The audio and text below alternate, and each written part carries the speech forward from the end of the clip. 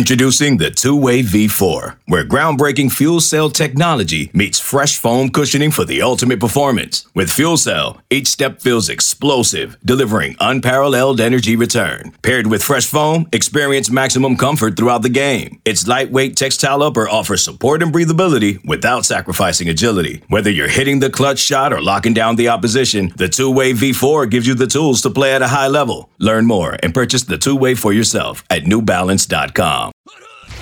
You're listening to Family Feud, part of the Paris Style Podcast family. They might not be brother and sister, but they sure do fight like they are. Here's your hosts, Keely Yore and Shotgun Spratling. Welcome to another episode of the Family Feud podcast. I'm your host, Keely Yore, joined by Shotgun Spratling and cousin of the pod, Chris Trevino. We're coming at you on a Monday. It's a little odd. We're sleep deprived. It'll be an interesting episode. I can guarantee you that. First off, because we had to talk about some breaking news that happened just before recording this, USC finally has an opponent. They know who they're going to play on Friday in the Pac-12 championship game, so we'll get into that. And we'll talk about how USC got to the championship game. Of course, they clinched it before playing UCLA, but they also took care of the Bruins in a last-minute victory, the third of this season. We'll get into that with some stock up and stock down. Then we'll have some take it or leave it from Chrissy T, and then we'll answer your questions. As a reminder, you guys can send us your questions or submissions to the pod at familyfeudpod@gmail.com. We love hearing from you guys. Also, look out for a tweet from Shotgun randomly. Put them on tweet alerts. There you go, Shotgun. Plug for you. Nice. You can put your questions and we'll try to answer those as well. But guys, like I said, USC actually has an opponent. When we talked to Clay Helton and Graham Harrell earlier this morning, they were preparing for two opponents. But at least now they know they're playing Oregon. First off, I guess, Shotgun, how did we get here? This seems like a very roundabout way to knowing who USC is going to play on Friday. Well, first there was this virus. It was a coronavirus. There was Too far. Short no. Oh, okay. Too far. How did USC get here? They went 5-0. They won 3 games in dramatic fashion, but they finished 5-0, and they found out beforehand on Saturday that they would be advancing to the Pac-12 championship game and hosting because UW and Oregon could not play. Washington was going to be the victor there in the Pac-12 North at 3-1, I believe it is, or 4-1, and then Oregon was 3-2. Instead, it's going to be Oregon going to make the trip because Washington is the reason why those two teams could not play last week. They currently have no offensive linemen available, apparently. And so they are so that position group is under the threshold significantly, but they also are under the 53-man scholarship limit or minimum, and they won't be able to participate this weekend. They won't be able to play because of contact tracing and positive tests. So the Pac-12 has decided, hey, we'll just sub someone else in. Hey, USC, you went 5-0. Don't worry about it. We're going to put a 3-2 team in there. But it's Oregon. USC is going to be excited to be playing against Oregon. They were going to be looking forward to this one. And they get to host. So USC is now hosting Oregon on Friday for the Pac-12 championship. Second short week in a row, partially because of COVID also, because they had to play 2 weeks ago on a Sunday. But 2 weeks in a row, they'll be playing on a short week. So now they start preparing for the Ducks after the last 2 days. Clay Helton said today that, hey, we focused on Washington all yesterday, and we're going to focus on Washington until maybe late tonight. Well, now they got word that Washington's not going to play, so they'll flip over to the Ducks and start preparing for them with about 3 days of preparation to be able to get ready, while Oregon's probably been preparing for USC since last week when their game got canceled. I know it's a breaking news story, but I don't think any of us are surprised of the switch, just given what we know, how the Pac-12 has handled these corona cases and how long it takes for a team to actually get back in action. Which is why I don't understand, if you know that your entire position group of your offensive line is out, why did they wait till Monday to announce this? It makes no sense. It's classic Pac-12. Classic Pac-12. It was basically the "this is fine" meme with the dog in the room. That was basically what it is. This is fine. We'll make a way. We'll find a way in the next 24 hours to make it happen. Obviously, that did not happen. Just from a matchup standpoint, this Washington would have been the better game for USC in terms of if you're looking at the rankings and the resume building for people who want to look at that. I picked Oregon as being the better matchup for overall success of USC on the recruiting trail. This is the team you need to get over to vanquish, get past that loss from last season that they put on you. Recruiting standpoint, lots more storylines with players that are on the Ducks roster now. A lot of bad blood, not necessarily bad blood, but a lot of bit of a rivalry going on there. So I think that is the game I want to see is the Oregon USC game. So unfortunate for Washington, but I'm happy that we're going to get another primetime matchup. I mean, obviously, this is what we all picked before the season, right? So, everyone kind of predicted that USC and Oregon would face off. It has not gone as predicted as far as how the games have played out, but we get back to the marquee matchup of having USC and Oregon for the first time, I believe, matching up in the championship game. When they started the divisions, this is kind of what you envision. USC and Oregon. At that time, we're under Chip Kelly and we're making their moves. So this is what you envision happening in a Pac-12 championship game.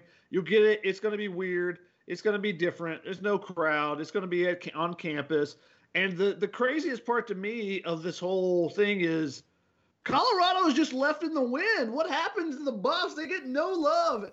And, if they would have won, they would be even more furious about this. But they lost last week to Utah, which is why USC knew going into the UCLA game that they would be the Pac-12 South representative. But Colorado, solid season. We didn't expect anything from them. No quarterback, new coach. New coach doesn't get to practice at all. They go 4-1. Give them a lot of credit. The only game they don't get to play is USC. So if they would have played that game and beat USC, they'd be representing. Instead, the Pac-12 tells them, hey, you know what? You're going to have to come to L.A. You're going to play Oregon in basically a third place game on Saturday after it. And if, either one of you needs to step in to represent on Friday because of COVID, then you'll do it. Well, now Oregon's stepping in. Colorado, they're still telling them, like, you know what? You'll probably still just need to come to L.A. You can schedule a game if you want, but you got to be prepared to come and step into this game if need be. So they're just leaving them out there in the wind like, hey, you got to come do this anyways. I don't care. What are you doing? Doesn't matter what you're doing this weekend. You're going to come Saturday and you're going to sit in the Coliseum. And if I'm Colorado, I'm just coming to sit in the Coliseum even if I don't have a game on Saturday. I'm like, no, you guys told us we're coming. I'm sitting here. I'm going to sit on this middle of this field. You guys aren't going to be able to do any work. No work's being done in the Coliseum. You made us come. We're going to sit here. Pac-12 Colorado is giving me real, side chick vibes. I might need you, but, just be on standby. You're the side chick. They're just left out to dry. And, they're making them travel to L.A. in a pandemic just in case. And then probably not to play anyone. They haven't set an alternative opponent at this point. How does this make any sense?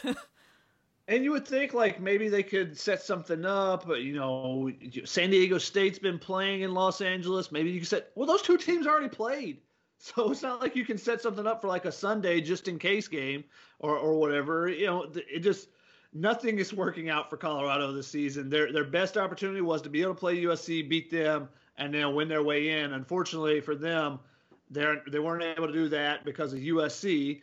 And then now they get kind of the short end of the stick once again. They don't have a true opponent while everyone else has been matched up in the conference. Colorado's kind of left in the wind now. So we'll see what happens with them.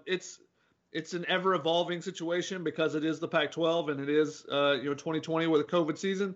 So we'll see what happens with them. I think that'll be an interesting thing to watch. But the matchup, on Friday between USC and Oregon should be a really good one. I personally can't figure out why we're not talking about the true solution to this. An AP writer, Ralph Russo, pitched this.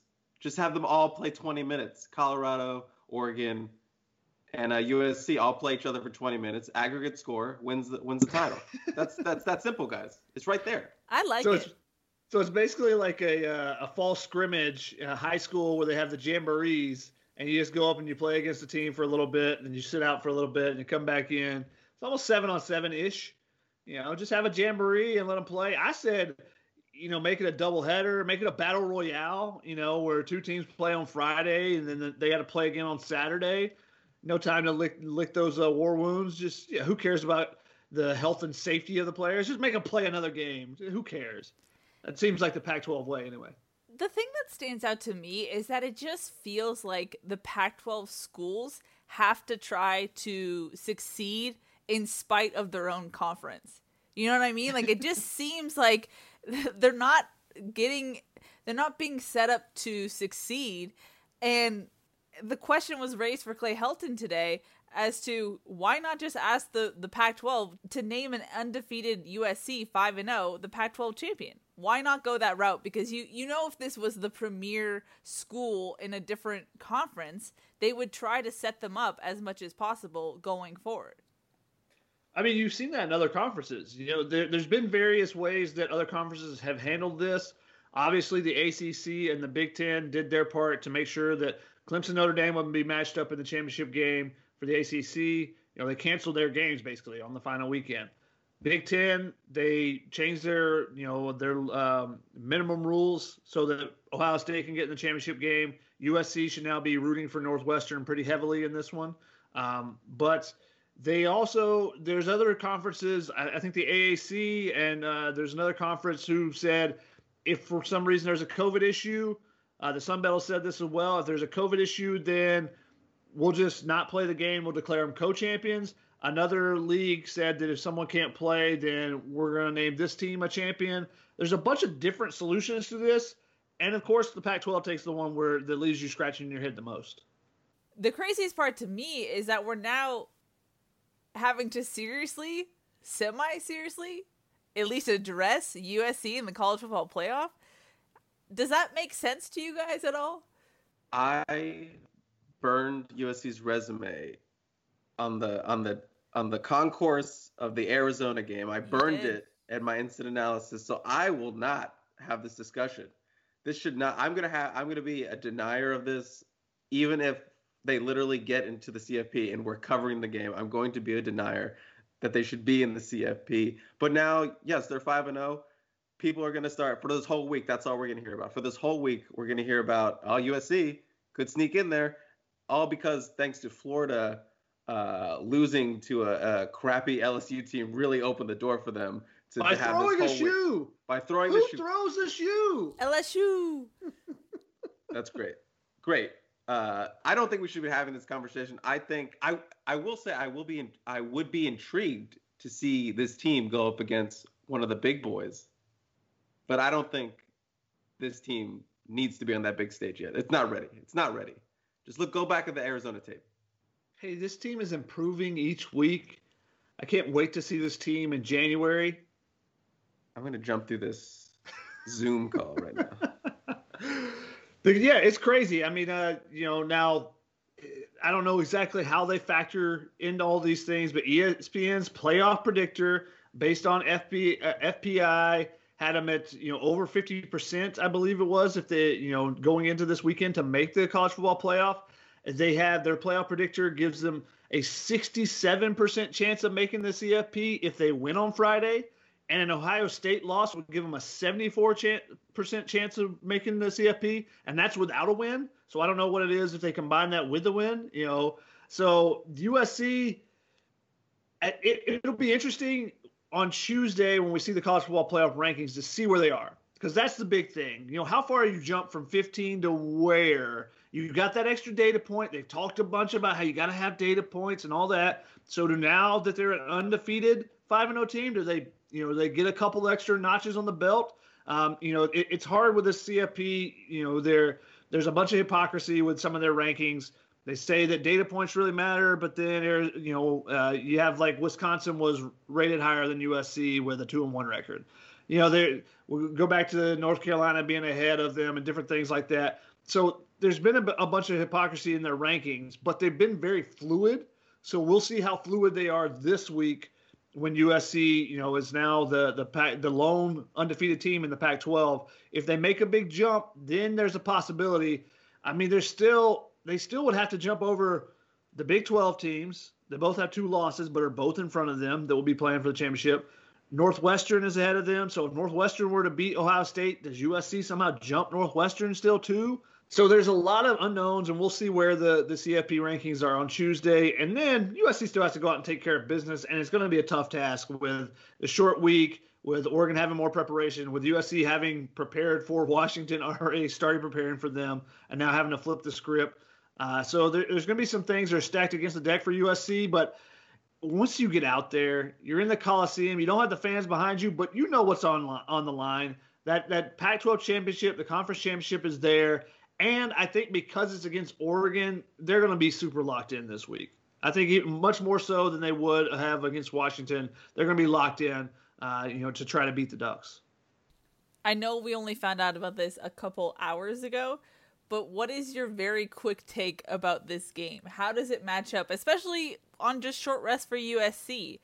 Because, like Chris said, it's going to be an opportunity for USC to right the wrongs of last year's matchup of a complete blowout. And just, it's kind of the antithesis of what we've seen from this team this year, where they kind of just gave up right before the half. And then it was just like, bleh, from the I shouldn't put that noise in the pod. It works. It's perfect. It just was just like, they just gave up the rest of the game. So, I mean, what do you anticipate for this matchup in round 2? I think it's going to be a good, quarterback battle. I mean, with Washington, Clay mentioned it. He called Washington QB Dylan Morris. He called him a game manager. He's been managing the game for them. But with Oregon, you have a young guy, Tyler Show, I believe that's how you say it, who's second in the Pac-12 in passing, right behind Keaton Slovis. They have the second passing attack right behind USC. So I think this is going to be a big challenge for USC secondary, more so than Washington in that regard. So, and they have a pretty good running back as well in CJ Verdell. I know they've been down a little bit the last 2 games. They've been upset twice, but I still think this is a formidable Oregon team, especially with all the talent they have poached away from USC's backyard. Yeah, Oregon has some pieces, sure. They don't have the offensive line they had last year. And I think that as Graham Harrell talked about today, this is a different team. The culture is different that they built the last 2 years where, they laid down last year. They got their spirit broken by Oregon after that kickoff return by Michael Wright, another SoCal player that Oregon stole away from USC. Right before the half, USC special teams are playing much better this year. So, you would think that they would be able to eliminate a play like that this year compared to what they did last year. So I feel like they're much more confident coming into this game. Just with the way that they're playing, the way they're finding ways to win. They're not playing, fully up to their potential, but they still, when their backs are against the wall, they're making plays and making things happen and rallying versus last year, particularly in that game, just like Keely said, they laid down. They got their spirit broke, and they didn't come back at all in the second half. And it started all with actually Isaiah Polamau getting thrown out of that game with a targeting call and a big hit play over the middle. Then everything just started unraveling slowly by slowly in that game. And the straw that broke the camel's back was the kickoff return right before the half, because it just gave Oregon all the momentum going into the break. So we'll see how USC comes out. I think they got a lot of animosity stored up from last year's game, but there are going to be a ton of new faces. I was looking through some of my photos from last year, and there's just so many guys that just are no longer in this game. There's just a plethora of players that made big-time plays both for Oregon and USC last year that aren't going to be participating in this. You start with the offensive line for Oregon, Penei Sewell being gone. USC, Michael Pittman. You got the Micah Pittman now. You got younger brother. Jawan Johnson had a couple big catches for Oregon. He's gone. There's just a bunch of playmakers on both sides, Brady Breeze and Thomas Graham and, all these guys that have opted out, Javon Holland. It's going to be a completely different group, but that animosity is still in the locker room from last year. So I think USC will carry that with them into this game. Revenge is a powerful motivating factor. Very true. You sound like you're speaking from experience, Chris. No. Moving on. That's not suspicious at all. Moving on. Edit this part out. Moving on, indeed. It's time to talk about USC's last-minute victory against crosstown rival UCLA. It's what you'd want out of a rivalry game. It was pretty exciting. Chris, it was so sad. You weren't there. This is the one time you weren't there with us. You were there in spirit. I texted you before the game. Your presence was there. But how did it feel watching from home? Yeah, very quickly. Stock down on me covering an in-person game at the Rose Bowl. I did not get to go. I was limited. Ryan took my place. I'm not sick or anything. It was just a company thing where I could not travel to a away game, even though technically it's SoCal. It's not an away game. It's just up the road in a different direction. But it was hard to watch on the TV knowing you guys were there. I was jealous. As you should have been, because that was an epic game. It was terrific, theater, back and forth action in that one. It was just disappointing that the fans weren't there to really bring the energy and the vibe into it, to a different level, especially in a rivalry game like that. That would have been one of the classics that, that everyone in the future would be saying, oh, yeah, you remember that game? I was there, that type of thing.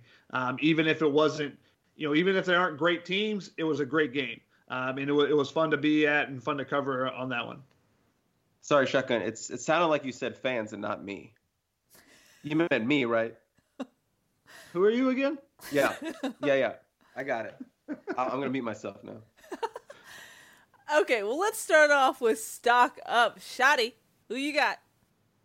I'm going to start with Keaton Slovis's accuracy. The last two games, just his ball placement has been terrific. You saw it. He has missed some throws still, trying to connect with Tyler Vaughns. He overthrew him a couple times. But when it comes down to it, when you have the clutch moments, he's able to connect. He threw the ball where Tyler Vaughns could go up and make a catch. He goes up over two guys to make that one. The throw to Amon-Ra St. Brown, only Ra is going to be able to catch that one. I just think his accuracy has improved the last 2 weeks, and that has allowed him to play with more confidence, and you're seeing that turn around in the USC offense. When he plays with confidence, the rest of the guys around him have a lot of confidence, and you see that confidence show itself when he's making checks at the line and making plays. That was supposed to be a design run call on the touchdown play, and he said, nah, I like my one-on-one matchup with Amon-Ra St. Brown. I'm going to toss it out there. So he calls a check and throws it out there, touchdown. USC takes the lead and ends up winning. Yeah, I agree with you on that one. There were some pretty passes going on in the Rose Bowl, especially the one I look back on is that Drake London 65-yarder. That was just a pretty ball over the middle. Nice job by him on that one as well. Pocket awareness, finding some room in the pocket, moving around, and then, finding an open guy down the middle of the field. On that note, I'm going to just jump in with my stock up. I had stock up for Drake London. I think he's really blossomed into his own. I know Graham Harrell said before the season that he talked to London about, you're not the freshman anymore coming in at the end of the season. You're a part of this offense, and I think you can really see that. Keaton Slovis, after the game, credited Drake London's he's just a yak machine, and he just scratched and clawed for that touchdown, really sparked USC's offense, gave the team life. So stock up for Drake London helping out this USC offense. That play was ridiculous to begin with.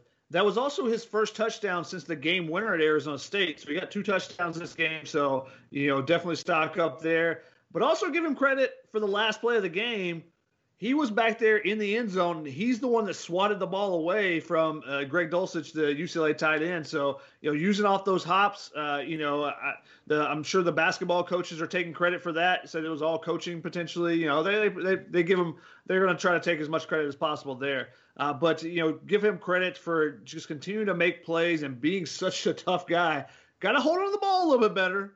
That's 2 straight weeks with a fumble if you want to count that one as a fumble. They didn't list it as one, but when the ball pops out, he regains it in midair after it kind of flicks off of a defender and then runs through. And there's like 4 or 5 different points in that play, that 65-yard touchdown. And you're like, there's no way he's getting in the end zone. I have like 4 or 5 photos. It's like, how does this guy at this point make it in the end zone? Doesn't make any sense. But he just kept rumbling, tumbling, stumbling, and found his way into the blue. I'm going to jump in with my first stock up because I'm a little bitter that Shotgun just ruined a joke for me because I just kept talking and he just ruined a joke and I just have to move on to get rid of it. You're officially a true member of the pod, Chris, because that's the Shotgun podcasting experience. I got shotted. I thought I was setting you up, Chris, to talk about how you said a little bit too much. You just said a little bit too much, and then I just had to. I was like, I gotta go. I gotta X this one off. My first stock up is just the recruiting boost for locals that USC got in winning this game. They had built up a bunch of momentum, especially locally, going into the early signing period, which is days away. Just think about how much that would have been cut down by taking a loss here. First of all, going down so big and not being able to rally from that. But again, pulled it off, came back. That's going to set them up really well for recruiting this week going into Wednesday. So I had that stock up big win for them there on the recruiting landscape. Yeah, we often say that recruiting doesn't, a one game doesn't determine a recruiting battle, but momentum is huge. And, they could still have lost last week and, if they get down 28-10 and, UCLA wins 35-17 or something, that you lose a ton of momentum going into signing day. And then, hey, you still win the Pac-12 championship and you say you want to show to recruits and they're like, I've already signed. I signed somewhere else because, I just didn't feel like you guys, had that life or the juice or whatever it is. But this definitely gives them energy. They can point in every recruit they call and talk to this week. And like, man, did you see how exciting that game was? If we just had you, we wouldn't even have been – that game wouldn't even been close. Next time we're going to put up 50, 55 on them, whatever, with you on board to help out. Or, if you're on board, Corey Foreman, then, they never get that many points. We just need you to help solidify this part of the defense or whatever. But they're going to use that to sell the last few days as they're – this ridiculous week where they're on a short week trying to prepare for a championship game, but also trying to close out a recruiting class. And that 5-0 record just looks so much better than a 4-1 to sell. Yeah, definitely. And this is similar to what I was talking about with the Washington State, just the optics of it. Washington State, 52 points looks a lot better than 38. So just putting that extra numeral forward, having a 40-point game versus a 50-point game, the 5 just looks so much better. So 5-0, I think, definitely looks better. I agree with you, Chris. In a similar fashion, I had stock up for team morale. Chris, you were tweeting about this, but the post-game celebration was lit. It was intense in UCLA's locker room. And, just talking to a team source, they were saying we really needed this in the sense that they've done a lot this season. 2020 has been awful for everyone. It was a lot of sacrifice for everyone involved, a lot of discipline to get to where they are. And so having a boost in morale like this was really good for the team. And just like Shotgun said, you need that to get you over the hump that is going to be this week between early signing period and a short week preparing for the championship game. So stock up for team morale. Not a huge stock up, but at least you can tell that they were very excited after the game.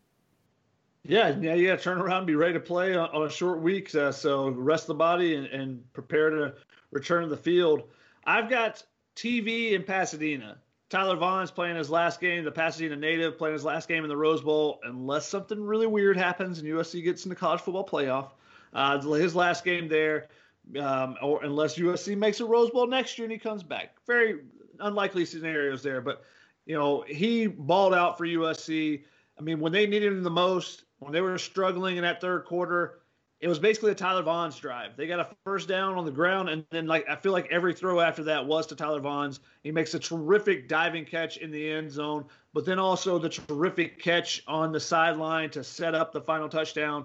I think it was a 38-yard pass there, something like that. So big play there, going up over 2 defenders. He was terrific in this game when USC needed him the most, and he's kind of been overlooked a little bit with Drake London, the way he's emerged, and Amon-Ra St. Brown having the 4 touchdowns last game. He's been overlooked a bit, but that's 3 straight games he's had a touchdown. Yeah, I wrote about this in my 10, what you just said. Final game for him, probably in the Rose Bowl.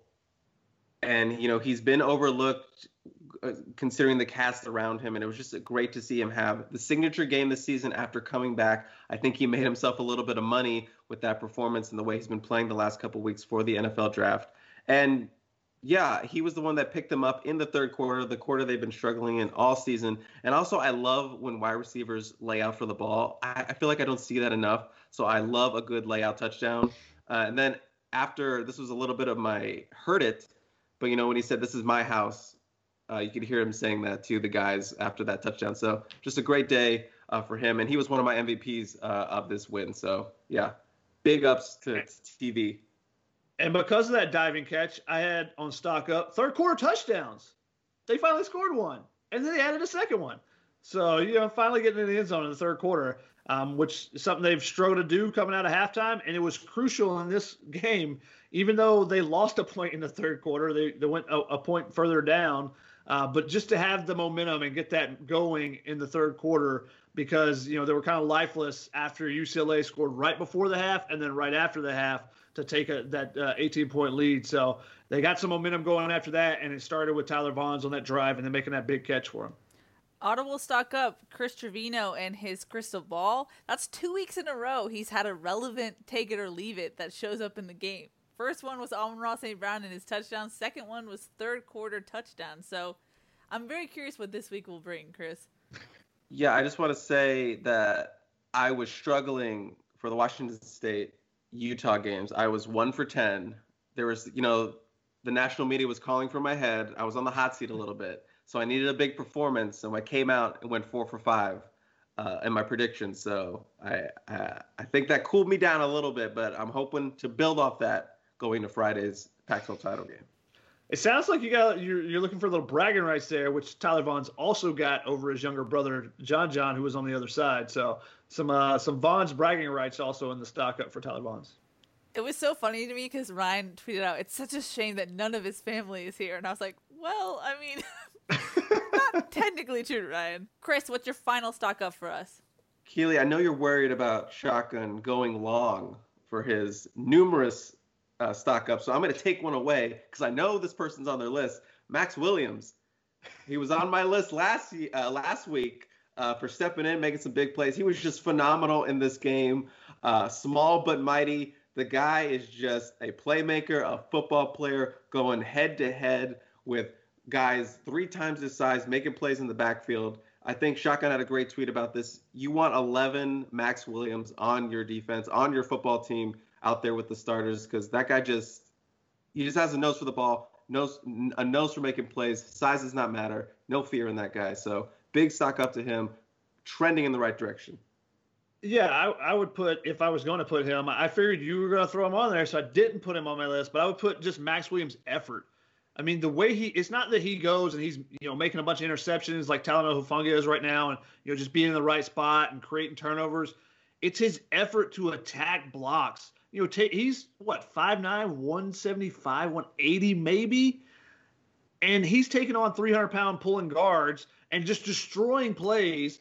In the second half, that was the big thing, is USC's defense was able to start creating some negative plays for UCLA in early down situations. So now it's 2nd and 12. It's they're getting in 3rd and 10 situations rather than being 3rd and 1, and it changes completely the dynamic of the play calling and whatnot. And a lot of that started with guys like Max Williams just attacking and just blowing up plays, even though he's not making a tackle necessarily. And a couple times I think he did, but he's blowing it up. Like one play, he takes out the guard. His guy is also getting taken out. And because of that, the running back has to try to jump over somebody, and 3 other guys are now off their block and are going, where if everything's on schedule, then there should be a nice big hole there for the running back. But Max Williams destroys everything just because he's, his effort and wanting to take on a block and wanting to get by his guy, just efforting more than the wide receiver wants to block him.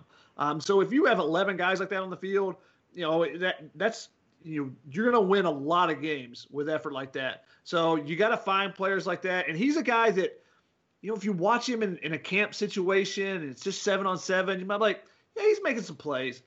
But when you see him in full pad and you see him going full speed, you see it's different. And that's something that maybe you miss if you're not being physical enough in a camp, or if you have a short camp like they had this year. He's a guy that didn't start out in the rotation. He was getting some playing time with Greg Johnson backing him up, but he wasn't getting as many snaps. Now he takes over with Greg Johnson out, but he was also in the previous game in the dime situation and stuff. He was on the field. He played the most snaps of anyone the previous game against Washington State. So you're seeing someone who's gotten their opportunity in games and showing what they can do, and showing that game situations can be different than practice. Sometimes you have to give those guys an opportunity and they show themselves out. Quick audible stock up for Tuli Tuipulotu. Shotgun, I feel like you have him on your... Do you guys think I have every single person on there? You have like 90 stock up, so it's just... You said 17. You said 17 going into this, so what do you want? I technically wrote down 7. I combined Tyler Vaughn's and third quarter touchdowns. Come on. What else do you have, Shotty? I mean, the run game. We got to talk about the run game. The run game, just the fact that they had one. That's got to be stock up, right? You go from 5 yards to having anything more than that, it's definitely stock up. Vavae Malepeai was terrific in this game. The offensive line, I thought, gave a better push. In this game, I broke it down in my stats piece that the offensive line gave the running backs 1.5 yards per carry. So before they got contact, before they, were trying to make a move against somebody, they had 1.5 yards, and that's not a huge number. They had over 2 yards the first 2 games, but the last 2 games it had been under a yard. They'd been at like 0.8, so they almost doubled, the amount of yardage they were giving their running backs before they ran into, before they had to break a tackle, before they had to do anything, ran into the defense. So the offensive line did better, and Vi showed some terrific vision. First 100-yard rusher of the season. So the run game was definitely on there. My last one, and I think it's going to flow actually, stock up and stock down, is Pac-12 championship. Because the stock up is they're playing Oregon. I mean, this is the matchup everybody wanted to see. This is the matchup where there's animosity. This is the matchup where there's storylines. So stock up on that. Then we get kind of that matchup, and it'll be fun. The fun to see those 2 teams go at each other when they don't really like each other, especially the coaching staffs. Stock down, though, on the Pac-12 championship with how the Pac-12 just handled everything this week and how they've handled most things this entire season. But the Pac-12 championship, just what we talked about earlier with Colorado just being left in the wind, how they've kind of handled this, stock down on the Pac-12 and how they've done it. Yeah, I would have to agree there. Now, before we officially move on to stock down, we actually have a stock neutral submission. It's a game changer, guys. Mark down this day. John from LA sent a Business Wire article and said, "I'm all in favor of stock neutral and part of stock neutral nation." What up? Shouts to the nation, am I right? And he said, "Shotgun is wrong." John from LA is my new favorite person. Stock neutral is an official Wall Street term used in equity research. And I quote from the article, "In the new system, buy stocks are expected to have a total return of at least 10% and are the most attractive stocks and a coverage cluster. Neutral stock prices are expected to remain flat or increase, but be less attractive than buy-rated stocks." There you go, Shotgun. Neutral stock prices, so not stock neutral. Okay, so prices cannot move, but the stock is either going to go up or down. It's going to remain unchanged. The words stock and neutral were together, and that's all we're going to take away from that? Not buying it at all. Too bad. Merrill Lynch is, and that's what matters. You always say, go ask Wall Street. Well, there you go. Wall Street spoke. I don't even count Merrill Lynch. Come on, let's be honest. Anyway, let's officially move on to stock down. Chris Trevino, throwing you a curveball. You're up first. Who you got? I'm going to go and try to bunt this. I think everyone knows what's coming here. Stock down on tackling. Just the whole game, it was a consistent theme. We saw some of this in the first drive of the Washington State game, but they kind of leveled it out and we got a lot better. But here, from the get-go, throughout the entire game, just tackling. They could not finish tackles. They made some big plays down the stretch, but just the I don't know what it was. They just could not stop these Bruin runners. Couldn't bring down Dorian Thompson-Robinson. Just an issue all over. Even Clay Helton had trouble tackling Drake London in the end zone. It starts from the top. It just starts from the top down. And I can see why this team struggled so much when you got an effort like that at the top. If you didn't read my stats piece, do you know how many tackles they missed? I do not. I would guess 23. Keely. So I know you told me, but I was shocked by this number because I thought it was more. They only missed 14 tackles according to Pro Football Focus, which I thought was surprising too. It's only slightly higher than they've been averaging 11.5 the first 4 games, so not drastically higher. They actually had a missed tackle rate, which is how many missed tackles they have and how many snaps there are played, of 17.7 in this game. They were actually worse against Arizona and worse against Utah. There were less plays in the Utah game, I think, but they had 20% in both of those games. Surprisingly, their best missed tackle rates this season have been when they started the season and didn't have, you're always going to have some missed tackles in the first game, you think, but then also when they had the break and weren't able to practice. It makes no sense at all, but their missed tackle rates have been the lowest in those 2 games. Their missed tackle rate for the season is 16.7%, and that is really high. They're 3rd worst in the Pac-12. You want to be down around 10%. Now, granted, this season is extenuating circumstances with all the issues and stuff, and that's why a lot of teams, their numbers are a little bit higher than they have been in previous years. But the fact that USC is ninth or 10th in the Pac-12 is also not a good sign. Shows you that they need to do better. But I was really surprised they only had 14. It did definitely feel like a lot more than that. I had stock down on discipline in key opportunities, aka stock down on penalties, but I guess that's stock up on penalties. I thought USC had critical penalties. I know Shotgun's gonna come in and do the Shotgun thing where he tells me exactly what happened, but there were penalties and critical situations that stalled USC's drives, especially I think it was the first drive of the game for USC, and you can't have that when your offense is already having issues with being clunky or not fluid. You need everything to go as much as possible that you can control. And if you have penalties get in the way, it just is another weapon in the chamber that USC continues to shoot itself in the foot with. So stock up on penalties, stock down on discipline. Not sure how you phrase it, but you get what I'm going for. Well, the biggest one was the black in the back on the Talanoa pick six. Yeah. Our boy, Nick Figueroa, owes Talanoa a pick six. I think Talanoa could have gotten by barely without that block in the back, but that almost changed the whole entire outcome of the game. If USC cannot score there, as we know they've struggled to finish off these drives, especially off turnovers. So if USC doesn't get in the end zone there, maybe has to settle for a field goal, or maybe they go for it. You know, that could shift the whole game back to UCLA. But that was almost a huge killer. Now let me tell you why y'all are wrong. Okay. You know, the Trojans were penalized for more yards than the Bruins, but UCLA's penalties were the ones that were more impactful, particularly in the second half. I mean, USC still, Elijah Vera Tucker gets called for the pancake block. He gets called for holding. It seemed like a bad call. But USC still scores a touchdown after that. Nick Figueroa's blocking the back. Could have been a pick six. Should have been a pick six. Still were able to get, a touchdown after that. But UCLA on the other side, they had 2 times USC had 3rd and 10. They gave them first downs. One of them, they jump off sides and then get a pass interference, automatic first down. Later, they have 3rd and 10. They give them back-to-back jumping off sides to give them a first down in the red zone. It was like, what are you doing, UCLA? At least just play the defense. And if USC beats you, they beat you. Don't beat yourself like that. That was just awful. And on offense, the Bruins had a false start on a 2nd and 2. The next play, they get stuffed. They go to 4th and 1 and get stuffed on that and have to turn the ball over on down. So UCLA had some more ones that are more impactful. I will say USC's also were not good.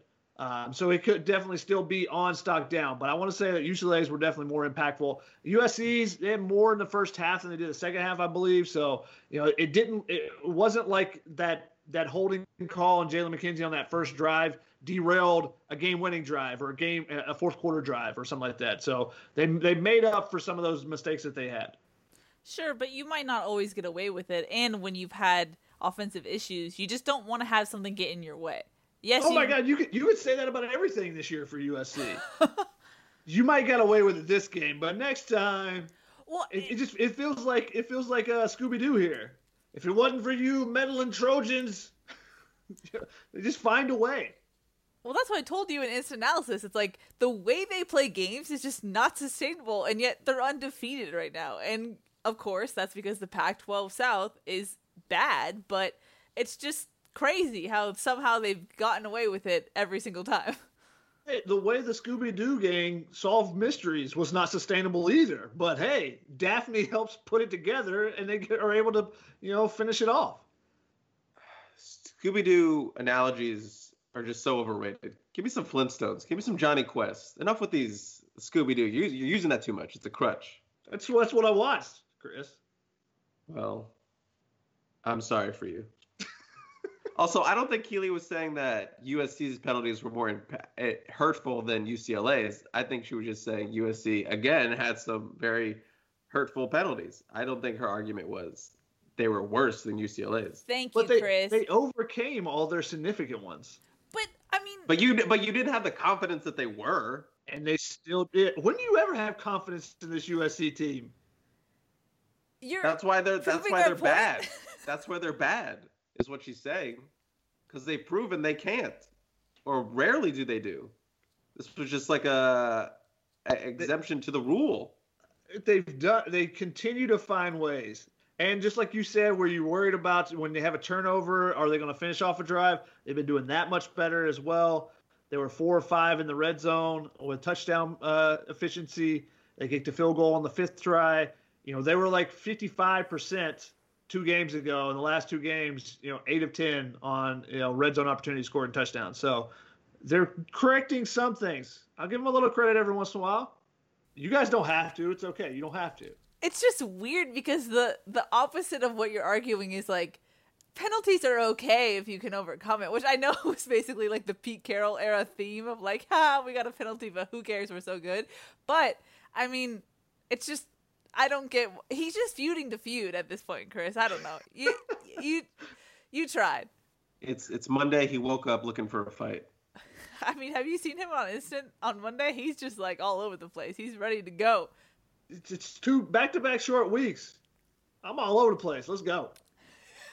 Well, given that, bouncing off the walls right now. What else do you have on Stock Down, sir? I got another one that's going to relate to UCLA more than USC, but not blocking Drake Jackson. That's Stock Down on that. Somebody block that guy. What are you doing? Again, UCLA, what are you doing? It's just, I don't understand the scheme where you decide, you know what? Let's leave their best player. Let's just let him come on. Let's let him come, and we'll worry about everybody else. No, it didn't make any sense, especially on the 4th down plays. They didn't execute very well. So Stock Down UCLA not blocking Drake Jackson or anyone going forward. It did work slightly in the start because Dorian was really good at making him pause for a second to free up a little bit more time and make the play. But then by the end, the plan, you had to change it because it was not obviously working. Yeah, give a little credit to Todd Orlando. Some adjustments there. I mean, USC has been blitzing like crazy this season. They blitzed more than 50% at least this season. And in this game, UCLA had 38 dropbacks. They only blitzed on 9 of those. And part of that was DTR was 8 of 8 for like 146 yards, 160 yards, and 3 touchdowns. So they had to make an adjustment. But give credit where it's due that they did finally make that adjustment. And, that they were able to make some plays with what UCLA was trying to do against them. Chrissy T, your final Stock Down. What you got? I hate to put this one on here, but I have a little bit of Stock Down on Marlon Tuipulotu, who has sort of been missing the last 2 weeks. I know he didn't play a lot in the Washington State game because they got the big lead, so they kind of pulled them out at the end there in the second half.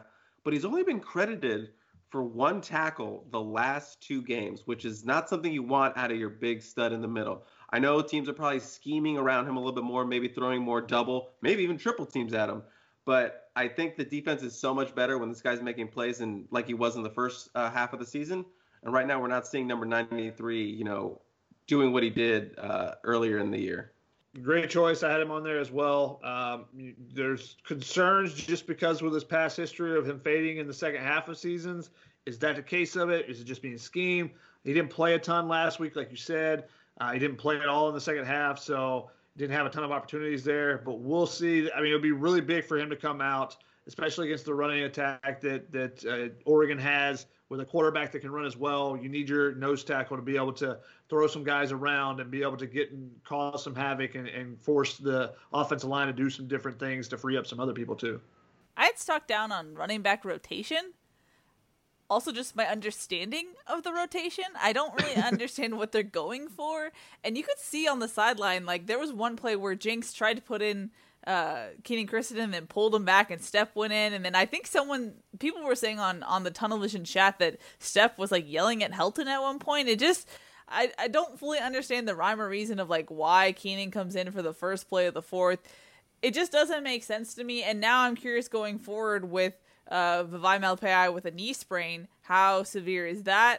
How much will that impact USC, and what does that mean for the rotation? Does Steph just assume the Vi role? I don't fully understand what they're going for, and I'm curious about it. It's something where I wish we were at practice to get a better understanding, or at least like get a more casual setting to really ask Jinx about it, I also had running backs on my Stock Down. Specifically, I had anyone not named Vavae Malepeai Stock Down out of that running back group. Like you said, I just don't really understand what they're doing with that rotation.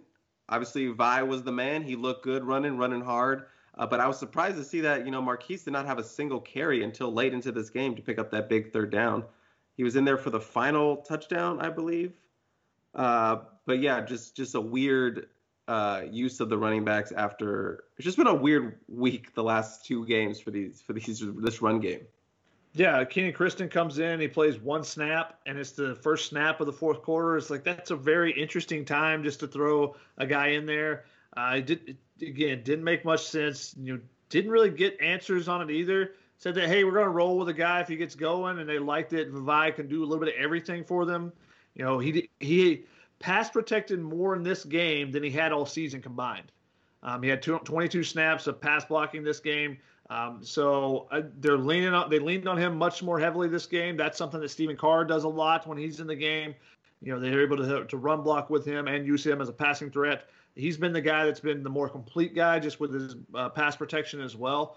But Vi stepped into that role, and that's why he got basically 2/3 of all the snaps for the running backs. And there weren't many left around for Marquise Stepp and Keenan Christon. So it was really interesting just the way they did it. But now he's got a sprained knee, and it didn't sound real positive this morning when Clay Helton was explaining, the injury to us. So we'll see where they go this week. Clay Helton said he had a conversation with Marquise Stepp yesterday, talking about needing him this week and his potential to step in if Vi is not able to go. So we'll see how they go at it this next week against Oregon. It could be game plan, but also it just seemed really strange because it was very far away from what they had done in any of the other games.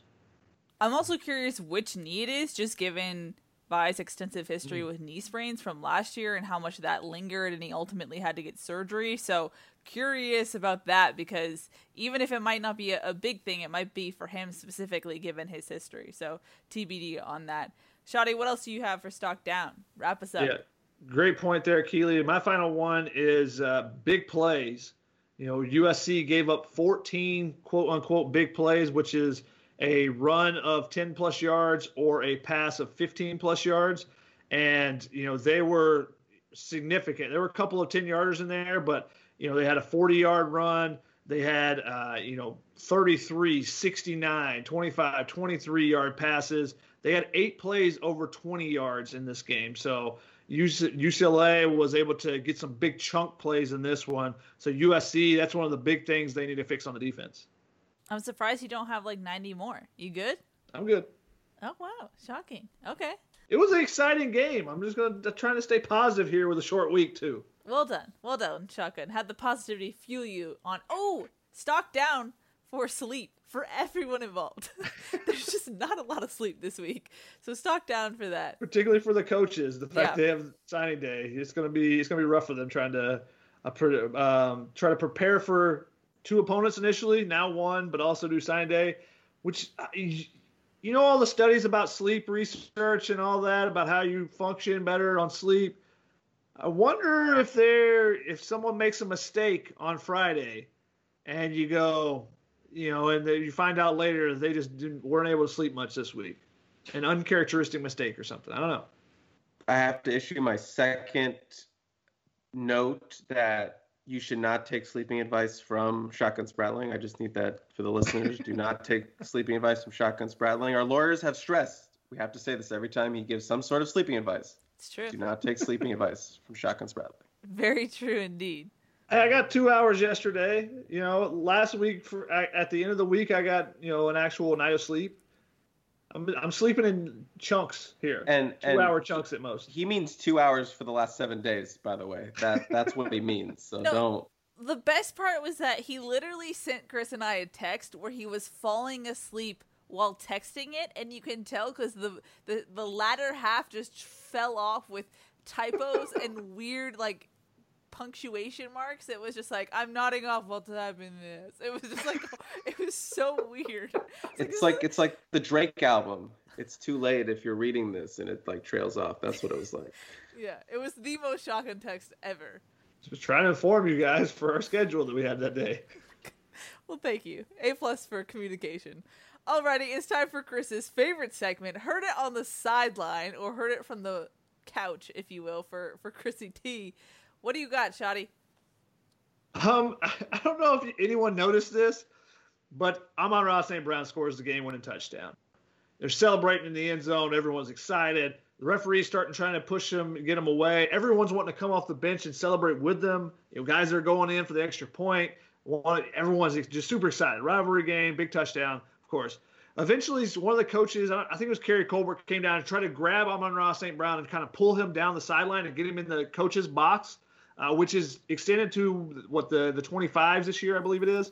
So less that they have to run, 15 maybe? I think it's 15. Extended to the 15 rather than the 25 this year. So less area to have to get inside the box to make sure you don't get a penalty or anything.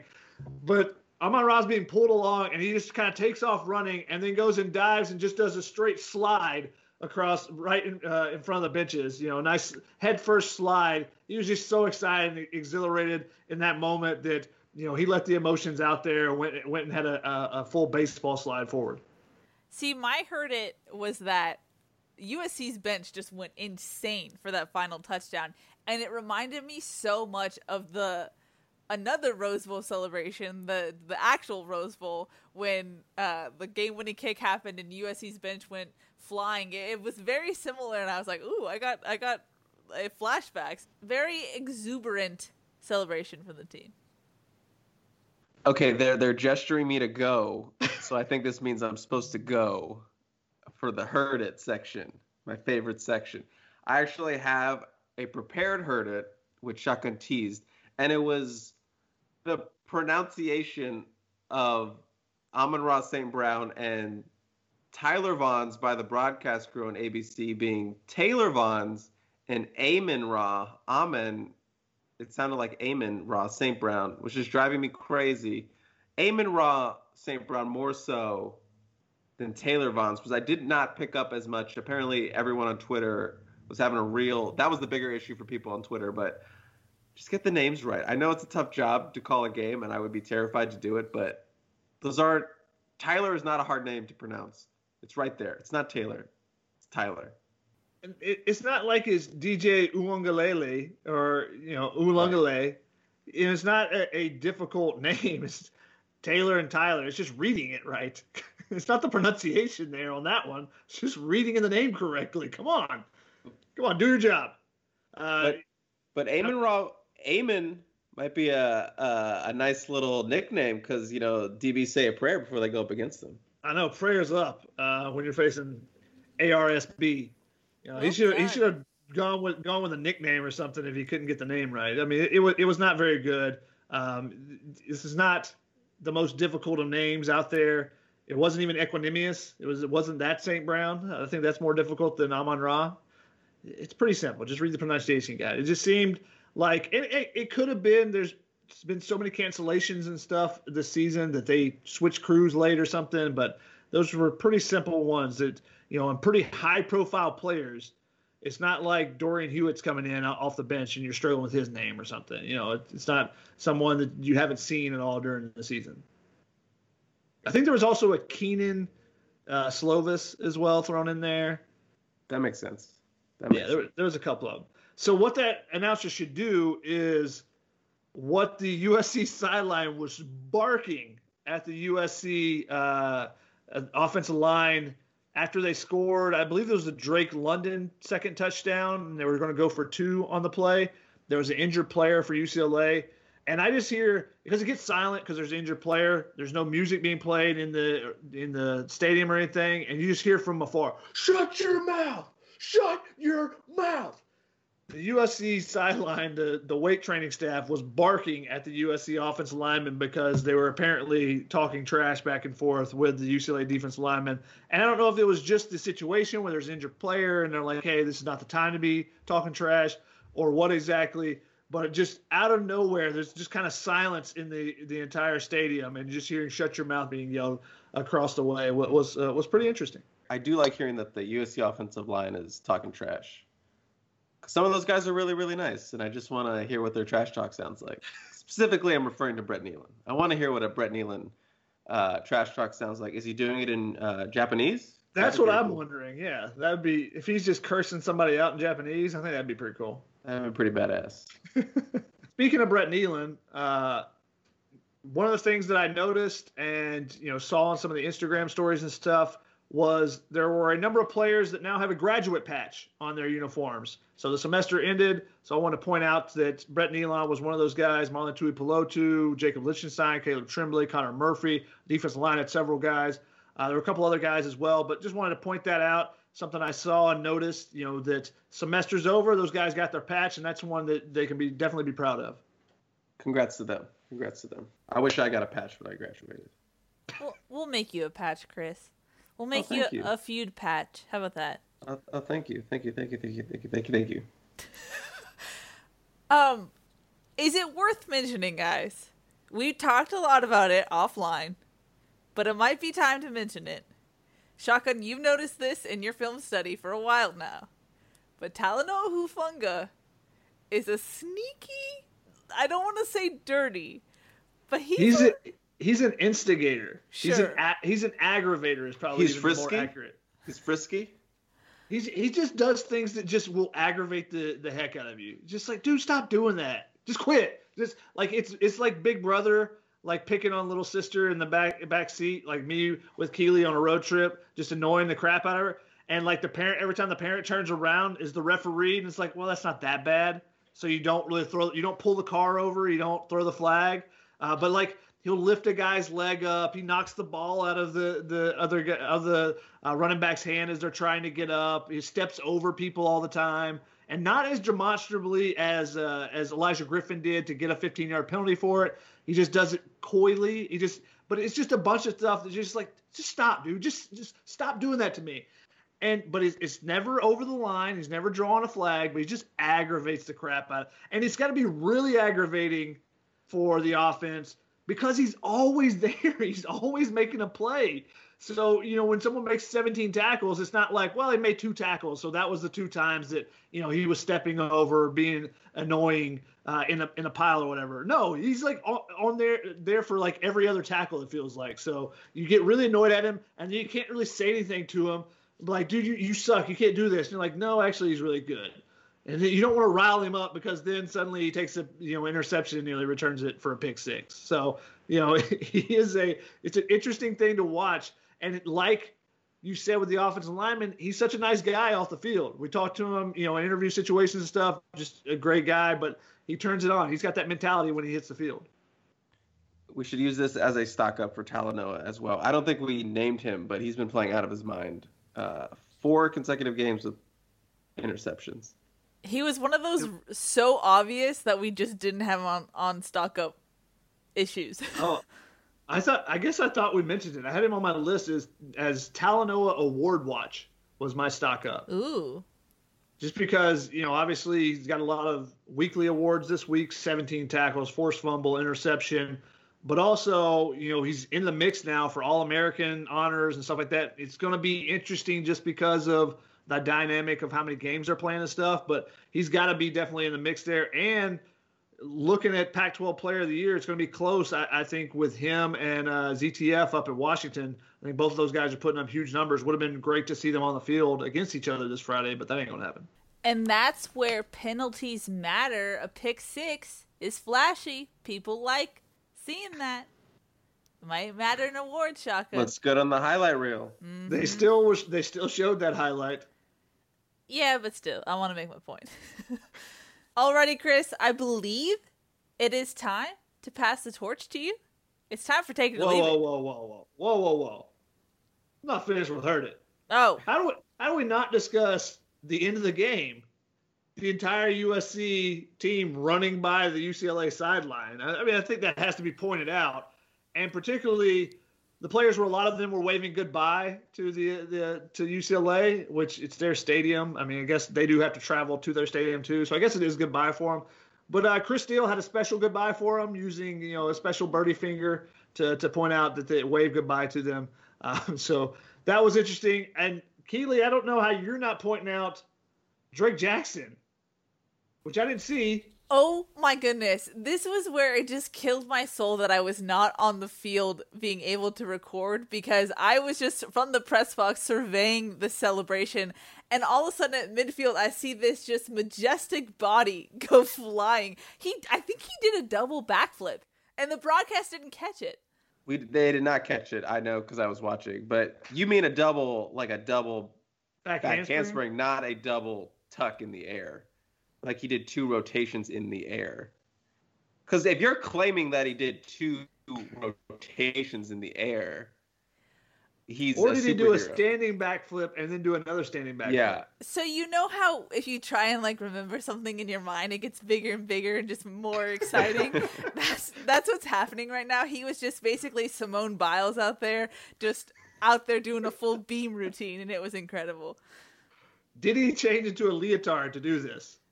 He actually had it underneath. That's the key to his success on Saturday. It's the Superman cape, basically. Exactly. Yes. I guess if we're talking about the near fight at the end, heard it to backup center Justin Dedich, who was kind of like the bouncer of the group. When things were getting heated, he was the one running in, pulling off his guys, making sure everyone was staying around. You need a good get back guy on the sideline and on a football team, and that's what his role was in that moment. He was being a good teammate. He was getting people back. He was like an extra coach out there pulling people away. How do you guys feel? Like now, I know like Drake London comes off the field, Hunter Echols, Chris Steele, they're coming off and they're waving goodbye and stuff. But how do you feel about the walk-ons running from across the sideline and being some of the guys in that front line, saying stuff to UCLA on the other sideline? If we praise walk-ons in the NCAA tournament for their celebrations, I'm going to let the walk-ons stunt at the end of a rivalry game. Okay. So just let them go. Let them go. I'm taking it. It reminds me of the bullpen guys who just run out like 5 minutes late. Like, guys, please wait for us. We want to be a part of it too. And my last heard it real quickly is directly related to that. I'm taking it back a year, though. If you remember Mario Cristobal coming back out to celebrate on the Coliseum field after interviews, everything else, he wanted to soak it all in. We'll see what happens on Friday when he returns to the Coliseum. I think USC's players and coaches kind of remember what happened after that game a little bit as well. Okay, Chris, it's time to pass the torch to you. It's time for Take It or Leave It. I just want to say our schedule has been moved. So we were unable to get a fake corporate sponsor for this week. What? I'm just kidding, guys. We got a fake corporate sponsor. I knew you guys wanted one. Thank you to our presenting sponsor for Take It or Leave It this week. I'd like to talk to the fellas real quick. Hey, guys, did you watch USC on Saturday and think, man, I wish I could make a comeback like that? Well, now you can with this week's presenting sponsor, Rogaine. Help lead a comeback with your hairline in the game of life. No longer have hair envy when you're watching Talanoa Hufanga, Raylan Goforth, or even Connor Murphy. Do you want hair like Quarantine Shotgun's beard, but on your head? Well, join the Locks Club now. Take control of your hair follicles and leave hats behind. Rogaine, it'll be our little secret. Thank you so much, Rogaine, for being our presenting sponsor of this corporate Take It or Leave It. And with that, I'll give them a second to catch their breath. We are moving on to a big one right off the start. Keely, you look like you're about to say something. I just want to say that Shotgun was really brave and took a sip of water right as you started that. No spit take. I will report that. Great. I feel like I'm looking at my list right now. I just got 4, maybe sneak a little one in, but I feel like these are all really good ones. So I have high hopes for these. I'm not going to start off real hot. I'm just going to go a little bit. Amon-Ra St. Brown will finish with at least 10 touchdowns. We'll finish the season with 10 touchdowns. Not 10 touchdowns in a game, just let you know. He has 6. I'm leaving 6. Oh, okay. Hey, I hope he hears this. I hope that I can spark him if need be. I feel like I just have to say take it for the sake of it at this point. He's had 6 in the last 2 games. 2 more games left. Potentially more. You never know. You never know. Okay, we have a split there. Shotgun, get ready to be a meme in a week. Next one. Drake London's 65-yard touchdown was more impressive than his fingertip touchdown against ASU. Keely, you go first on this one. Oh, no. Okay. I'm going to say leave it Because okay. the fingertip is more impressive because first game back, all on the line, first game as a sophomore, big boy in the offense now. I think that was very demeaning. That didn't mean Big boy in the offense now. I love it. Let's put that on a shirt. No. And I just think it was more impressive. The season is what it is because of that grab. Whereas he's, like I said earlier, he's just a yak machine at this point. You kind of expect that from him. This is hard. I don't fully agree with this. I really want to teave it, to be honest, but I'm trying to lean into this new, decisive persona of mine. So there you go. So she's leaving it. All right. She's got a new persona, apparently. It'll last a week. Yeah, it will. I'm leaving it for similar reasons as Keely. Individually, if you just look at it as individual plays without time and score, then yeah, it's definitely much more impressive. But since he caught it with his fingertips versus he fumbled it away with his fingertips, even though he did regain it, I'm going to take the touchdown. Game winners matter for more. Okay. All fair reasons. But he also went beast mode. Okay. He's back in. He's leaning towards. It's a soft leave it. It's a soft leave it. I think it's an official teave it from the both of us, but okay. Nah, they're both good, but no, I think the game-winning touchdown is still the play of the year so far. Okay, fair enough. There's been some changes in the coaching landscape, so I just want to ask: is this the last season of Graham Harrell? You think he's going to die in the offseason or something? That's exactly what I'm asking. The last season of him?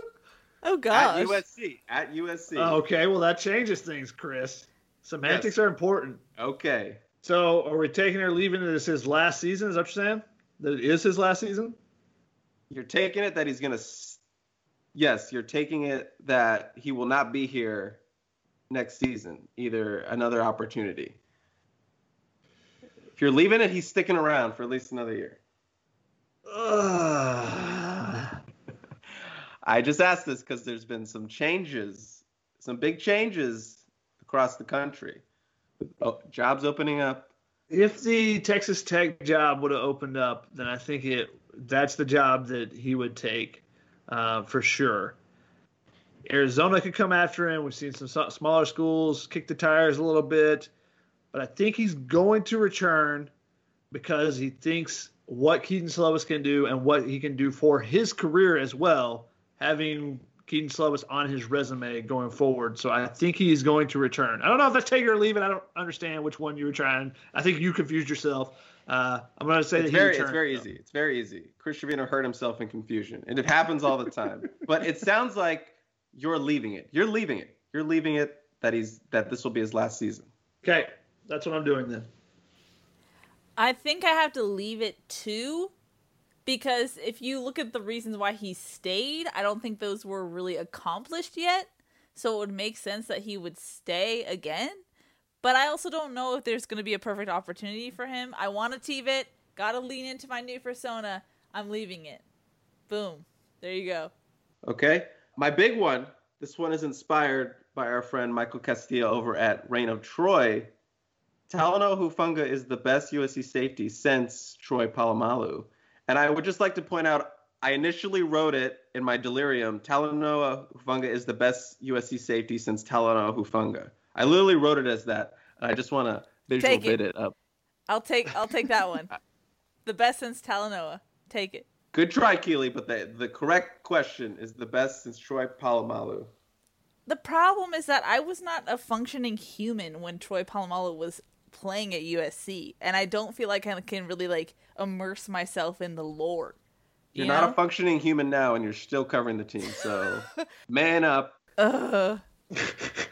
Shotgun's deep in thought right now. He's flummoxed. I flummoxed him a couple times on this one. I give you credit. These were some good ones. Some real difficult decisions to make. I'm gonna leave it just because there's so many other options. There's some really good options there with the Bings, with Taylor Mays, with Sua. I'm gonna leave it. I don't know who the answer would be, but just because there's so many other options, I'm gonna leave it. I mean, he's been really good, and I think if he had a full season, and especially if he were to come back for another year, then I think he definitely pushes himself into the similar lore as Troy at USC. The way he plays makes me annoyed that we don't get to see 6 more games of this. It's really frustrating because I'm like, you just want to see more. You want to see more of what he has to offer, and so that's what's frustrating. But my USC player history comparison is not a strong suit whatsoever, so I'm going to follow in Shotgun's lead and say leave it. Copycat, Keely's a copycat. Yeah, and I fully owned it. I'm sorry. I can't. At least she owned it. This one isn't really a take it or leave it, but I didn't know where to fit it. I just really wanted to ask you guys, what do you think the confidence level would have been with Parker Lewis if they had to make like a 40-yard field goal? I was very curious about that. I said it on Tunnel Vision. I thought that was going to be an interesting one just because he hasn't been exactly money. So his leg is so powerful. It's like a mystic being. If it's too close to the field goal, it's just like it's weird. It like goes haywire. Yeah, it throws out the power. I think it would depend on the hash. His last couple misses, if I remember correctly, have been from the right hash, so he's not getting around it and kicking it back. Whereas on the left hash, he's been pretty true. So I think that would have been part of it. If they complete that pass to Tyler Vaughns, initially the plan was to run it and spike it, I believe, because they had a run and play called. So they're trying to get it towards the middle of the field. From the 8-yard line, I'm taking that all day. And that was an interesting debate, is whether or not you try to just run it and then spike the ball and kick the field goal and don't give them any time. But it's messed up because UCLA did have 3 timeouts, so they could have an opportunity to get it. So USC goes for it. Keaton Slovis calls the audible, throws a touchdown. Yeah, that's a take it or leave it for you, Chris. Kicker or Keaton throwing it up for Amon-Ra St. Brown? Which one do you take? I'm taking the throw. Let the gunslinger sling. Then you've given UCLA a chance at the Hail Mary. I'd rather have a higher percentage field goal or touchdown than... It's from the 8-yard line. It's a 25-yarder. Yeah, but my question was specifically if they had only gotten like 6 more yards. I know, but she just gave you a take it or leave it. And I'm rebutting... Are you saying to throw to Amon-Ra or Vaughns? Yes, the throw to Amon-Ra. Oh, take it. So then you give UCLA a Hail Mary opportunity versus if you run it and spike it, you potentially get down. There's no time left when you kick the field goal. They don't have a chance. I'm putting the game in my veterans, not my freshman kicker. Interesting. And I can say that because I'm a former kicker. Not a good one, but a former kicker nonetheless. So you put the game in the hands of a guy who's played 0 snaps of defense because he's the one that swatted the ball away, Drake London. But it's Drake London. But he's played 0 snaps. Drake London could play quarterback if he wanted. Parker Lewis could play linebacker if he wanted. Hayes Pollard also played how many defensive snaps, and look how that went. So it's not a great argument, Shotgun. Well, he's the one that said he doesn't want to put it in the hands of the freshman. Look, that's just how I feel. That's why I asked. And that wraps up our corporate take it or leave it. Thank you again to Rogaine. Guys, make the comeback of life. Get that hairline going. And ladies, too. Rogaine isn't just for men, but I had to shout out to the fellas for this one. Wait. I got to take it or leave it for you guys. Oh, gosh. Talanoa Hufanga and Drake London, both number 15. Best number combination at USC? Has there been a better one that you can remember in recent history? Like playing at the same time? Yes, playing at the same time. I don't have the mental capacity to know that off the top of my head, but I will say yes. I want you guys to think about it for next week then. Okay. See if you can come up with a better combination. Research. Because when you go in the bookstore and you buy a jersey, if you're a fan, you get a number, and hey, you buy 15 one. Hey, now you got a Drake London jersey and a Talanoa Hufanga jersey. So is it the best jersey to buy at the time that has been for current players at USC? Because you're getting the most out of it. Yeah, the best value jersey buy. That's what we're asking here. Because the other one that comes to mind immediately is Matt Barkley and TJ McDonald at the same time, pair of captains. They were both there at number 7. So that's a really good one. If you want to back-to-back kind of tenures, you could go with number 2 being Robert Woods and then Adoree Jackson a couple years later, but that doesn't really count. but best value number buy for USC. Shotgun, you might have a future in this take it or leave it business. If I'm ever hit by a bus, I want you to carry on my legacy. Or a plane, whatever. Wow. Keely, do you have a response, or we skipping over to non-corporates?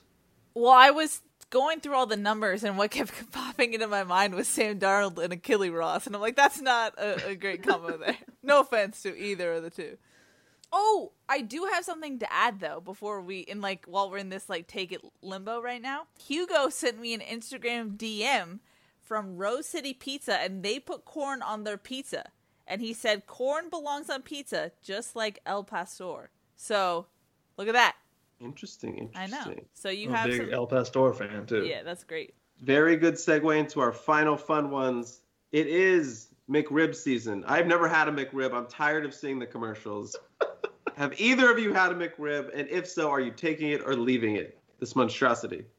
I have not. I saw a tweet yesterday that said a McRib is like if you doused a flip-flop in barbecue sauce. So I feel like on that alone, I need to leave it. I have had a McRib, but I will leave it as well. But not a big fan. Okay. It's just the exclusivity of it only being around. It's kind of like the pumpkin spice lattes and stuff. Everybody's gonna get it when it comes out. They're not actually that good though. Good point.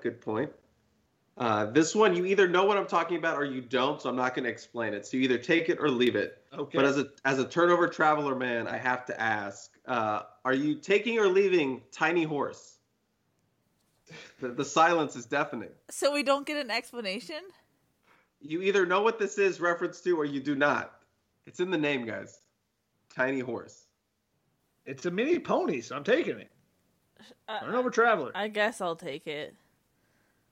Okay, and we're going to wrap this up with a little bit of speed. Wait, we don't get an explanation? No, you do not get an explanation. I know someone listening to the podcast will understand what I'm asking of you two, and you both do not get it, so what? We're moving on. I told you I'm not explaining it. I said it at the top of the thing. When you listen back, Keely, when you edit this, you will hear me say I'm not explaining it to you. Finally, the Cleveland Indians will be changing their name against the Indians. Two baseball fans here. I'm just going to read out some of the suggested names. You're either taking or leaving the suggested new nickname. If you take one, it does not mean you're against the other. I just want to get your opinion. Do you understand the question? We do. Yes. Okay, the Cleveland Guardians. Leave it. Leave it. The Cleveland Buckeyes. Ew, leave it. Leave it. To Ohio State. The Cleveland Spiders. Take it. Leave it for our arachnophobia friends. No, that's baseball history there. And finally, the Cleveland Naps, short for Napoleon, after one of the franchise's greatest players who became the team manager. What a flex. It's like if Shotgun became the manager of the Braves, and then they just named it years later the Atlanta Shotguns. Ooh, I like that. I'll take that. Well, there we go. We got some new baseball names. I was expecting some more creativity from you, Chris. I'm sorry. I'm a little let down. Look, I had a 24-hour... Wait, also, these are not... Are you saying for the segment or for the names? For the names, but... These are the ones that were suggested. These are not mine. Oh, what's yours? I want one from you. I have to come up with one right on the spot? Yep, right now. Cleveland baseball team. It's worked so well for Washington. No, I want something creative. Okay, the Cleveland Cavaliers. Damn it, that's taken. The Cleveland LeBrons. Yeah, I like it. The one that I've heard thrown around that I thought was really interesting, similar to the Naps, which is named after Nap LaJoy, was the Cleveland Dobies, named after Larry Doby, who was the American League's first player, black player, and the Indians' first black player as well. I like the term. I like the phrase Dobies. I like how that sounds. Yeah, that's why I like it. It's better than Naps. It's like Cleveland goes to sleep. That would be the headline. I'm sure Shotgun will be first in line to buy one of the new hats when they come out. Depending on what the logo is. And that's all I got for you guys. Keely, take it away.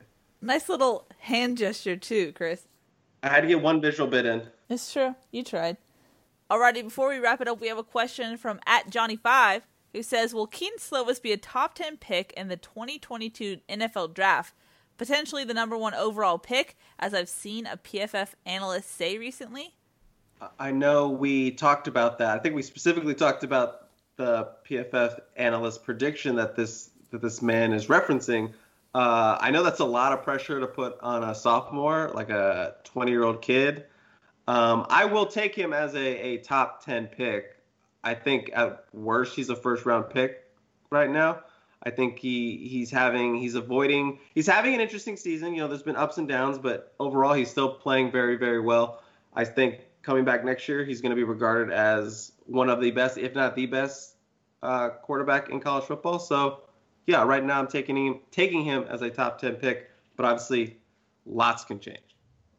Yeah, I'm taking that as well, just because you're looking at the draft class this year. There could be 4 guys going the top 10 as quarterbacks. Teams are just always looking for quarterbacks. They're so quick to change on a quarterback and not give guys time to, be ready to go, because some guys have been able to win immediately. So it's putting that much more pressure on guys to come behind them. So a guy like Sam Darnold might not be starting anywhere come next year. So we'll see, if Keaton Slovis is some team's dream, like Trevor Lawrence has been for a couple years for teams. So I don't think that the interesting thing about this question is that, it's tough to have that hype as early as he does.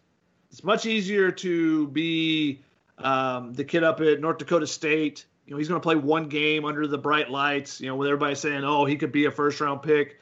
It's a lot different when you've been hearing about it for 2 years as you're going in. And even if he could potentially come back for a senior year. And then it's 3 years you've been hearing about potentially being a top pick. And you saw how the pressure can just build and build and build, especially in a place like USC. You saw how it did for Sam Darnold, it would build, also for Matt Barkley before him. And those two trajectories kind of went in different directions that final year. So it's going to be tough for him, but yeah, I think he has the talent to be a top 10 pick. And he's got a great last name for catchy hashtags. Suck for Slovis. It works. What's your favorite one of those slogans? Tank for Trevor. Tank for Tua had a better Tank for Tua. flow. A better ring to it. Lose for Lawrence. Jennifer Lawrence? Johnny 5 also had a hot take. He said, with the fight this team has shown, I believe they can hold their own against the top 4 and deserve to be put in over A&M. I don't know that A&M has done anything special. Losing by 17 or whatever to Alabama, I don't think is special to me. They did beat Florida. Give them credit for that. So I don't know if USC would jump over them to get in. How would they do against the top 4? I don't know, but can you imagine this scenario where USC finishes the season playing Oregon, somehow gets in the playoffs. They play Alabama, somehow wins that, and they played Notre Dame to finish off. So the 3 games that everybody's like, oh, they got the easiest games taken off their schedule. They somehow played them the final 3 games against the toughest 3 teams that were on their schedule originally. That'd just be crazy. It's 2020. Who knows? Make it happen. Let's get weird. I don't know how I could top that, because that is just a beautiful rundown of a crazy ending for this USC season. So applause to you, Shotgun, for thinking that one out. That would be incredible, given everything that's happened this year. But to go with the hot take, I would be interested to see what they could do against the top 4 team. I do not think they would hold their own, though. It depends on who it is. If it's Notre Dame, Notre Dame has played well, and they're probably a little bit better than they were last year, but they beat USC by 7 last year and 3 the year before, or vice versa. It's not like they've throttled USC. I think USC can match up with them. Can they match up with Alabama? Can they match up with Clemson? That might be a different story. I think just the way that Notre Dame is built and how they're physical and in the trenches versus, I think Alabama and Clemson can out-athlete USC, and that's usually what USC's strength is. Yeah, that's a good point. I just always go back to the 2017 Cotton Bowl, where it's like, we're not in Kansas anymore, and USC goes against some big guys in the trenches, and you're like, ooh, okay, this is a different ball game, and it just doesn't work out well for USC in that sense. So what does USC need to happen this weekend to have a chance? It's obviously they got to make a big jump tomorrow or in Tuesday's rankings, excuse me. But what do they have to? What's the best case scenario for them? Ohio State needs to lose to Northwestern. Can USC jump over Northwestern? Northwestern does have a loss. We'll see. But I think it's best if Alabama wins and Notre Dame wins. So those top two. So Clemson would drop out, and the number 4 seed, Ohio State, drops out. You now have 2 openings. Can USC get into one of those openings? I think that's the best case scenario for them. Because it's different this year, because there are more teams playing than normally would happen on a championship weekend. So we'll see if some craziness happens. We've seen it happen before where just weird things happen at the end of the season. We'll see if it happens this time. USC's got to take care of business on Friday before they can worry about anybody's results on Saturday, though. You saying taking care of business on Friday and us recording this podcast gave me weird whiplash where I didn't know what day today was. So it's a Monday. Welcome to this week. Yep. I think what I said on Instant stands true. If you combine the Pac-12 and 2020, you get what this week is. Just stupid dumbness. Stupid dumbness. Stupid dumbness, obviously. And big boy offense. Big boy offense. And speaking of big boy, stock up Evan Mobley, Pac-12 Freshman of the Week for 2nd week in a row. Stock down USC basketball playing right now because they have a COVID positive test and they had to pause all team activities. Yep. Stock down on this being an easy edit for Keely. Shoot this tiny horse in the head. Let's go. Alrighty, that's going to wrap it up for our early week edition of the Family Feud podcast. Thank you guys so much for listening and submitting your thoughts to the podcast. We love hearing from you guys. We'll come back after USC plays in the championship game and after early signing day, so a lot will happen. We'll have a lot to talk about. Looking forward to that. Alrighty, that's going to wrap it up. That's Shotgun. That's Chris. I'm Keely. We'll see y'all next time. Peace. Okay, picture this. It's Friday afternoon when a thought hits you. I can waste another weekend doing the same old whatever, or I can conquer it. I can hop into my all-new Hyundai Santa Fe and hit the road. Any road. The steeper, the better. Because my all-new Santa Fe is available with H-Track all-wheel drive, so I can hit the trail without a worry in the world. Heck, with 3 rows and best-in-class rear cargo space, I can pack the whole family in with all our gear. We've got available dual wireless charging for our phones, so we'll never lose touch with civilization, and we won't lose touch with the primordial power of Mother Earth. So which is it? Waste the weekend or do something a little more epic? And conquer it in the all-new Hyundai Santa Fe. Visit HyundaiUSA.com or call 562-314-4603 for more details. Hyundai, there's joy in every journey.